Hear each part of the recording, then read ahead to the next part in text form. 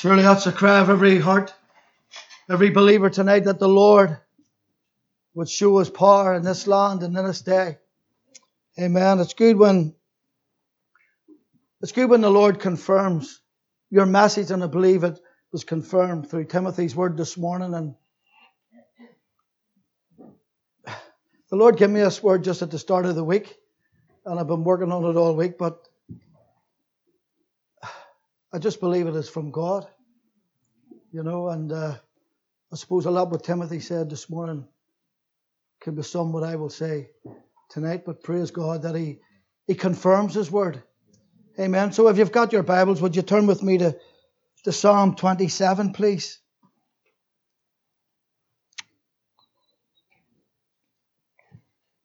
Father, we thank You tonight, Lord, that,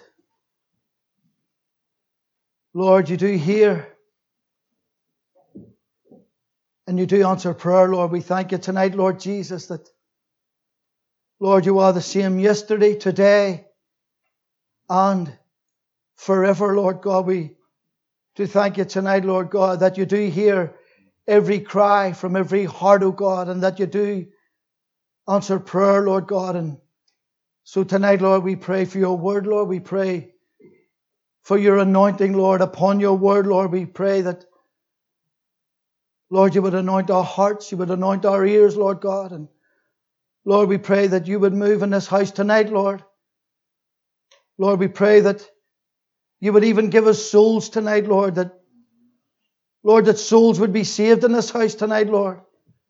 That backsliders would be restored, Lord. That the Lord, hearts would be stirred tonight, Lord Jesus.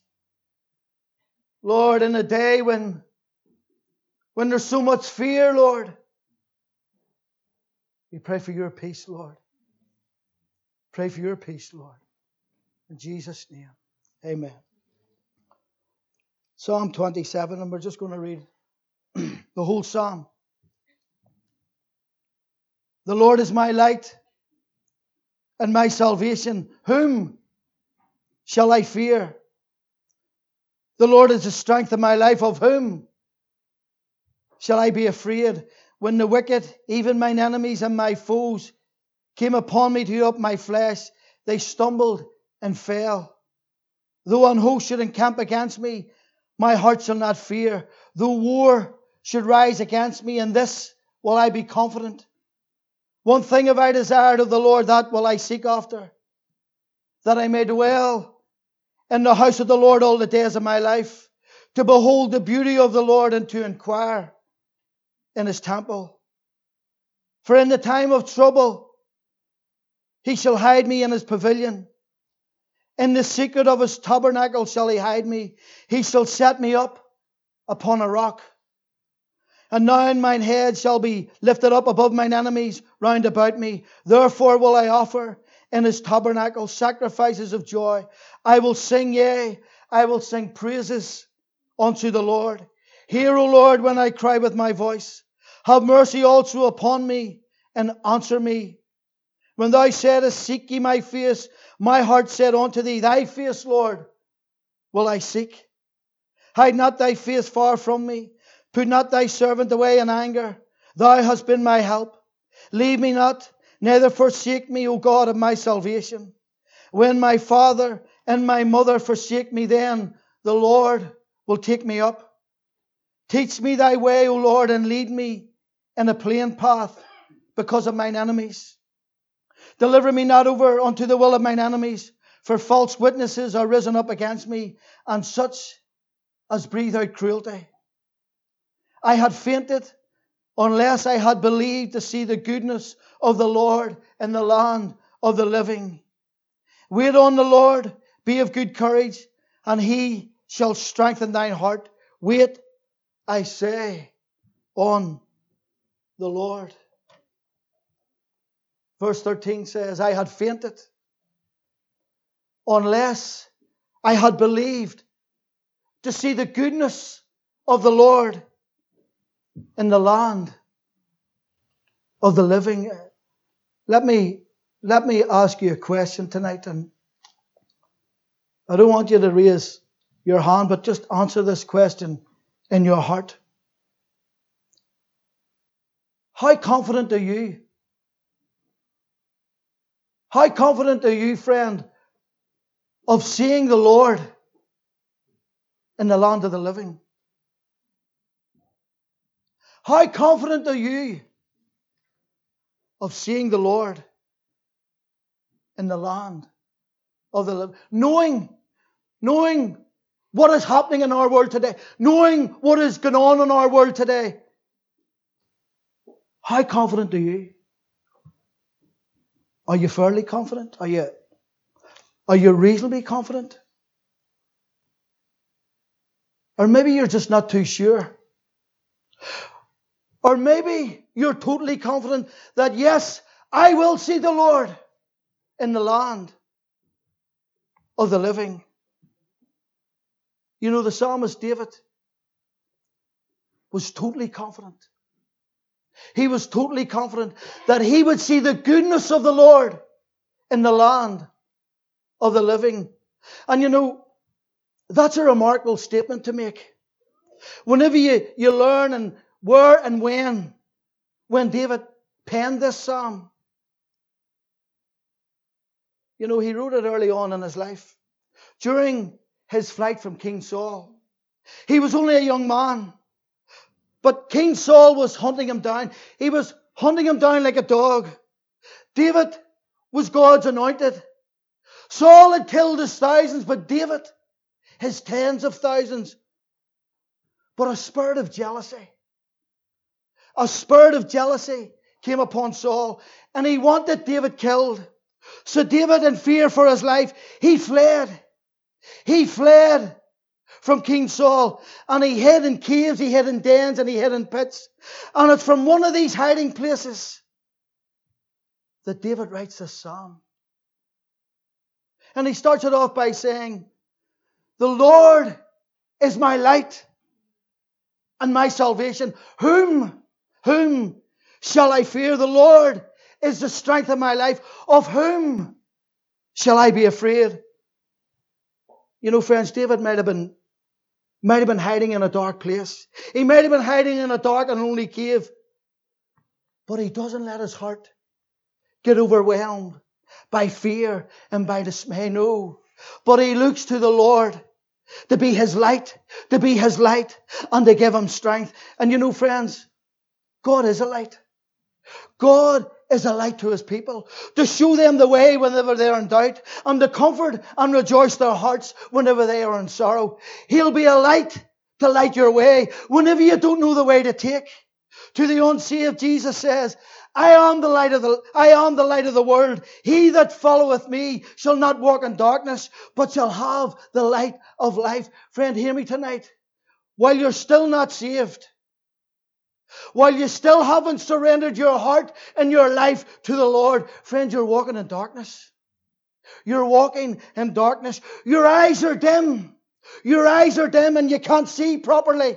And sooner or later, you're going to fall into a pit in which there'll be no getting out of. Friend, if you will, then Jesus will light your life. He will light the way for you. He will bring you out of darkness, and He will bring you into His marvelous light. For you see, friend, apart from the light of Christ, there's no other light. There's no other light. There's no other light in which a man may see the truth and be saved. Without the light, friend, you're walking in darkness. You're walking in darkness. Without the light, you're living in darkness. Living in darkness. You know, friends, we're living in a very, very dark world. And I believe it's going to get even darker. As the day of Christ's return approaches, and we believe it's going to be very, very, very soon, darkness, even gross darkness, will cover the earth. And I'm just not necessarily talking about a physical darkness as whenever you turn the light off at night in a room. But friends, I'm talking about a spiritual darkness. I'm talking about a spiritual darkness that'll cover the earth. A spiritual darkness that'll be in the hearts of men and women. And friends, I believe that there is a spiritual darkness. in many hearts, in many hearts in this land today. There's a darkness and a wickedness and a perversion in this world today that I don't think this world has ever seen before. There seems to be a distortion of the natural order today, does there not? There seems to be no distinction between moral good and evil. Friends, would I not be right in saying that? Would I not be right in thinking that? You know, Isaiah says this in Isaiah 5:20. He says, "Woe unto them that call evil good and good evil, that put darkness for light and light for darkness, that put bitter for sweet and sweet for bitter." Friends, surely we're living in those days today. Surely we're in those days today. You cannot tell me that that is not happening now. On the one hand, society exalts sin by calling depravity manly strength, or calling immorality and perversion true virtue and commendable freedom. While on the other hand, society opposes righteousness by calling it evil. I mean, take for example homosexuality and lesbianism. It's called an alternative lifestyle. An alternative lifestyle that should be openly accepted. While opponents of such conduct who accept the biblical standards of sexual morality are called bigots. We're called bigots who perpetuate oppressive prejudices. Pro-abortion advocates are called, wait till you hear this, sensitive persons. Sensitive persons with a deep commitment to the rights of a woman. While active pro-life supporters are called extremists or religious fanatics. Good being called evil and evil being called good. They put darkness for light and light for darkness. Friends, hear me tonight. We're in those days now. We are in those days. A darkness is over our land today. And friends, it's going to get even darker. It's going to get even darker. So what do we do? What do we do as believers? Friends, we got to walk in the light. We got to live in the light. We got to spread our light around. We got to be bright and shining lights in a dark and evil world. Jesus said, "Let your light so shine before men that they may see your good works and what? And glorify your Father which is in heaven. Ye are the light of the world. A city that is set on a hill cannot be hid." Isaiah said in chapter 2 and 5, he said, "O house of Jacob, come ye and let us walk in the light of the world." Friend, I ask you, are you walking in the light of the Lord? Are you walking in the light of... Does that world see the light of Christ that is within you? Does that world see Christ in you? Does that world see the light of the gospel shining from you? You know, David might have been in the depths of darkness and despair. But he was still looking to the Lord to be his light and his salvation. He goes on to say in verses 3 and 4, "Though an host should encamp against me, my heart shall not fear. Though war should rise up against me, in this will I be confident. One thing have I desired of the Lord, that will I seek after, that I may dwell in the house of the Lord all the days of my life, to behold the beauty of the Lord and to inquire in his temple." Friends, what courage and what confidence David shows in his God. Though an army should encamp against him, though war should break out all around him, he was not going to be afraid. He was not going to be afraid. And he was not going to lose his confidence or his faith in God. You know, he was probably thinking about Psalm 57 when he wrote these words. For you see, in Psalm 57 he says that his soul was among lions. And he lay even among them that are set in fire, even the sons of men whose teeth are spears and arrows, and their tongue a sharp sword. But further on down in that chapter 57, he goes on to say, even in the midst of all his fears, even in the midst of all his worries and all his anxieties and all his oppression, he says this, "My heart is fixed, O God. My heart is fixed, O God, and I will sing and I will praise the Lord." His heart was fixed, friends. His heart was fixed. His heart was firm and sure, trusting in the Lord, believing that the Lord would save him out of all his troubles. He did not waver. Friends, hear me tonight. He did not waver in his own purpose or lean to one side and then the other. He was not swayed or moved by the events, friends, by the events that were surrounding him. Fear was not going to overwhelm him, no, but he was trusting fully in his Lord. He sought the Lord, and the Lord heard him, and the Lord delivered him out of all his fear. You know, friends, we're living in days of fear. We're living in days of fear. Right now, tonight, there's a sense of fear all around this world. It's all over the place, isn't it? Isn't it? It's all over. People are in fear of their lives. And I don't think I'm being dramatic here, do you? But there's fear everywhere. There's fear everywhere. If you don't realize that, I don't know where you've been, maybe on another planet for the last 2 or 3 weeks. But friends, fear has gripped the hearts of many tonight, all because of this coronavirus. You know, Patricia was telling me on Thursday that she went to the shops to get some stuff for her workplace. You know, the hand gel, hand sanitizer, and that antiseptic gel cream you put in your hands. She went to Tesco's. She went to B&M. She went to Poundland. She went to a load of different shops. She said the shelves were empty. The shelves were empty. They were empty of all that type of stuff. Couldn't get it anywhere. She rung up to order gloves and face masks and, those hand gel dispensers for her workplace. And the guy told her, they're all impossible to get now. All the warehouses have been cleaned out. Some of that stuff is made in China, and China has virtually closed down. There's very little goods coming out of China today. And I heard on the radio the other day that people are going out, they're panic buying. They're panic buying. They're stocking their houses up with food and toilet roll. Toilet roll. Just in case they can't get leaving their homes. Friends, fear is everywhere. Fear is everywhere. All because of this virus. All because of this disease. Many people are going to great lengths preparing themselves so that they don't get this disease. But friends, I want to tell you something tonight. More importantly than that, are they prepared to meet the Lord?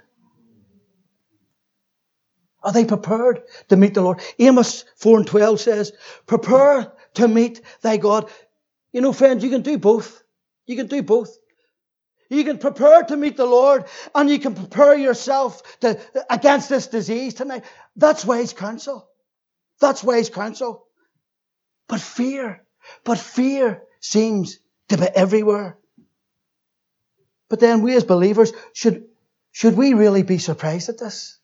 Should we, Brent? Should we be surprised at this? Jesus did tell us that in the last days, these things would happen. Matthew 24 and verse 7 says, for nation shall rise against nation, and kingdom against kingdom. Friends, we've been seeing this happening for the last few years. All over the world. Iraq, Iran, Syria, Afghanistan, Greece, Turkey, and other places. It's been happening, friends. And it's happening right now. And there shall be famines and pestilences and earthquakes in diverse places. Did you know that in the last 10 years, the rate of great earthquakes have tripled? They've tripled. In the 20th century, not very long ago, 70 to 100 million people. That's more than the population of Great Britain. But 70 to 100 million people have died from famine across this world. That's in the 20th century. A lot of us were born in the 20th century. That's not that long ago. The World Health Organization says that infectious diseases or pestilences are now spreading geographically much faster than at any time in history. Go onto their website and look at it for yourself. It was estimated that 2.1 billion airline passengers travelled in 2006. I don't know what the figure is now, but I'm sure it's astronomical. But they said an outbreak or an epidemic in any part of the world is only a few hours away from becoming an imminent threat somewhere else. Well, friends, we're seeing that tonight. Look at Italy. Look at Japan. Look at Iran. It's breaking out all over the world. They also said that infectious diseases are not only spreading faster, but they appear to be emerging more quicker than ever before. Since the 1970s, newly emerging diseases have been identified at the unprecedented rate of 1 or more per year. There are now nearly 40 diseases that were unknown a generation ago. A generation's 40 years. You know, I was living 40 years ago. Nearly 40 diseases that were unknown a generation ago. In addition, during the last 5 years, the World Health Organization has verified more than 1,100 epidemic events worldwide in the last 5 years. In the last 5 years. For nation shall rise against nation, kingdom against kingdom, and there shall be famines and pestilences and earthquakes in diverse places. Friends, you and I, we are living in days in which Scripture is being fulfilled right before our very eyes. The Lord is about to return. Hear me very clearly tonight, unsaved person. The Lord is about to return. So believer, there's nothing to be fearful about. There's nothing to be fearful of. For He will keep him in perfect peace, whose mind is stayed on thee. Because what? Because he trusteth in Him. But friend, hear me tonight. If your mind is not stayed on Him, if your heart is not trusting in Him, then friends, there's a lot to be afraid of tonight. There's a lot to be afraid of tonight. And I'm just not talking about the wars and the rumors of wars. I'm not talking about the earthquakes, the famines, the pestilences, the disease. No. For you see, friend, there's something far more frightening than that. And that is to stand before a just and a holy God without having your sins forgiven. To go to that great white throne, knowing that your sins have not been forgiven. You know, Hebrews 10:31 says, it is a fearful thing. It is a fearful thing to fall into the hands of a living God. Christ Himself said in Matthew 10:28, and fear not them which kill the body, but are not able to kill the soul, but rather fear Him. Fear Him which is able to destroy both soul and body in hell. He said again in Luke 12:5, but I will forewarn you whom ye shall fear. Fear Him which after He hath killed hath power to cast into hell. Yea, I say unto you, fear Him. Friends, those are very sobering words tonight. They're very sobering words tonight. But that's the truth of God's Word. I mean, friends, it can't be diluted in any other way. Yes, I recognize that and appreciate that there is a fear about getting this coronavirus, especially if you're elderly and infirm.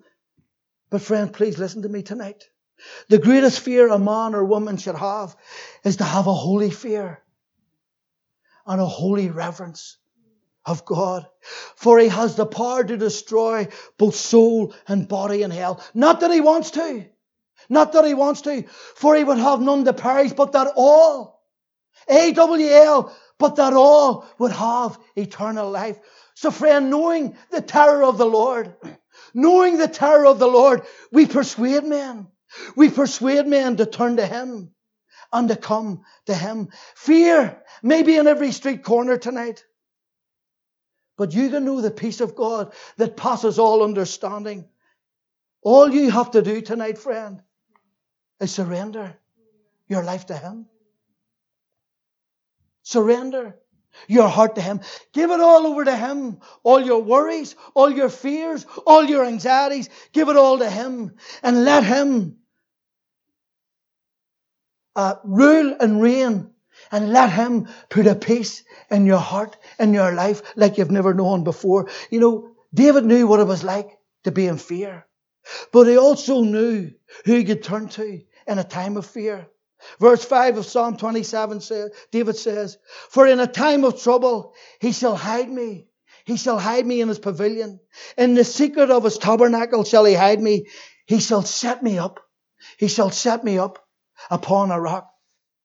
Friends and family may have forsaken David, but David knew that God would never forsake him. He knew that in any time of trouble, God would hide him. Friends, God would hide him. And God would hide him in the secret of His tabernacle. And you know what that word, in the secret of His pavilion, and you know what that word pavilion means? It means tent or tabernacle. It thus is used to denote the tabernacle considered as the dwelling place of God on earth. And the meaning here is that God would hide him, as it were, in His tabernacle. He would admit him near to Himself. He would take care that he should be protected as if he were one of His own family. God would hide him, friends, in the secret of His tabernacle. And I like what one commentator said about this verse. But he said this, that God would not merely admit him into His premises, not only to the vestibule of His house, not only to the open court or to the parts of His house frequented by the rest of His family, but He would admit him to His private apartments, the place to which He Himself withdrew to be alone, and where no stranger and not even one of the family would venture to intrude. Nothing could more certainly denote friendship. Nothing could more certainly make protection sure than thus to be taken into the private apartment where the master of a family was accustomed to withdraw. Nothing therefore can more beautifully describe the protection which God will give to His friends than the idea of thus admitting them to the secret apartments of His own dwelling place. Isn't that lovely tonight?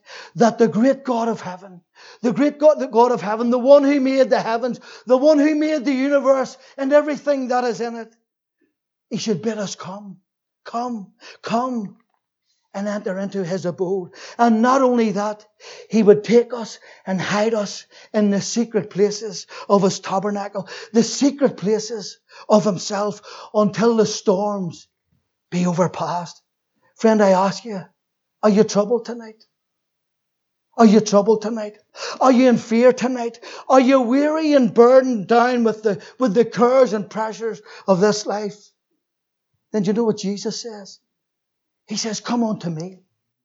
Come unto me, all ye that labour and are heavy laden, and I will give you rest." You know, David could say of God, "In the shadow of Thy wings will I make my refuge until these calamities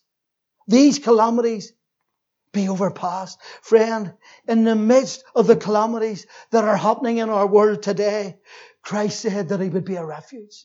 He would be a refuge if you would come and bow the knee and come to Him and give your heart and give your life to Him. And friends, when you do that, He said that He would set us upon a rock. A place where we shall be secure. A place inaccessible to our enemies. A place where He shall strengthen and establish us. A place where our enemies shall not prevail against us. Psalm 61, 1 and 2 says, "Hear my cry, O God, and attend unto my prayers. From the ends of the earth will I cry unto Thee. For when my heart is overwhelmed, lead me to the rock that is higher than I." Friends, I want to tell you tonight that rock is Christ. That rock is Christ. It's not Israel. It's not Jerusalem. It's not some great king or potentate or pope or president or queen. But that rock is Christ. He is our Savior. He is our protector. And He is our deliverer. He is the rock of our salvation, and He is our refuge. He is higher than David and all the kings of the earth. He's higher than the angels in heaven, and He's even higher than heaven itself, and who by His height is able to protect and defend His people from all their enemies. You know, God's power and promises are a rock that are higher than we. Friends, as I've said, this rock, friends, this rock is Christ, and those that are in Him will be safe, will be safe. But friend, hear me tonight, if you're not in Him, if you're not in Him, then you're not going to be safe from the calamities that are going to come upon this world. So friend, I urge you with everything that's in my heart tonight, be found in Him. Be found in Him before it's too late. Let Him be the rock in which you will find shelter tonight. And finally, friends, as I come to a close, let me go back to the scripture in which I open with tonight. Psalm 27 verse 13. I had fainted unless I had believed to see the goodness of the Lord in the land of the living. I had fainted unless I had believed to see the goodness of the Lord in the land of the living. Friends, God is good all the time. And all the time, God is good. Psalm 34 and verse 8 says, "Oh, taste and see that the Lord is good. Blessed is the man that trusteth in Him." So friends, before we leave this house tonight, we're going to proclaim the goodness of the Lord. You know, many in this house can testify of God's goodness in their lives. Has God been good to you, saint? Friends, has God been good to you? Has God been good to you? You know, the only way those among us can see the goodness of God in our lives will be when we testify of His goodness. Friends, tonight, as we come to a close, I want us to testify. I want the saints of God to stand and testify of the goodness of the Lord in your life. Many a time you thought you weren't going to make it, but for God. Many a time you thought there was no hope, but for the goodness of God. So friend, tonight, I'm just going to do something different tonight as we come to a close. Could we stand? Not everybody stand, but individuals, and just for a few minutes. Could you stand and testify of the goodness of the Lord in your life? You know, I'm going to be first. You know, it was the goodness of the Lord that saved me over 30 years ago. It was the goodness of the Lord that preserved my life. I should have been dead 2 years ago, diagnosed with a mass cancerous tumor. I shouldn't be here tonight. But the goodness of the Lord preserved my life. I can say, I have seen the Lord in the land of the living. Friends, can we each individually testify tonight of the goodness of the Lord in our lives? Amen.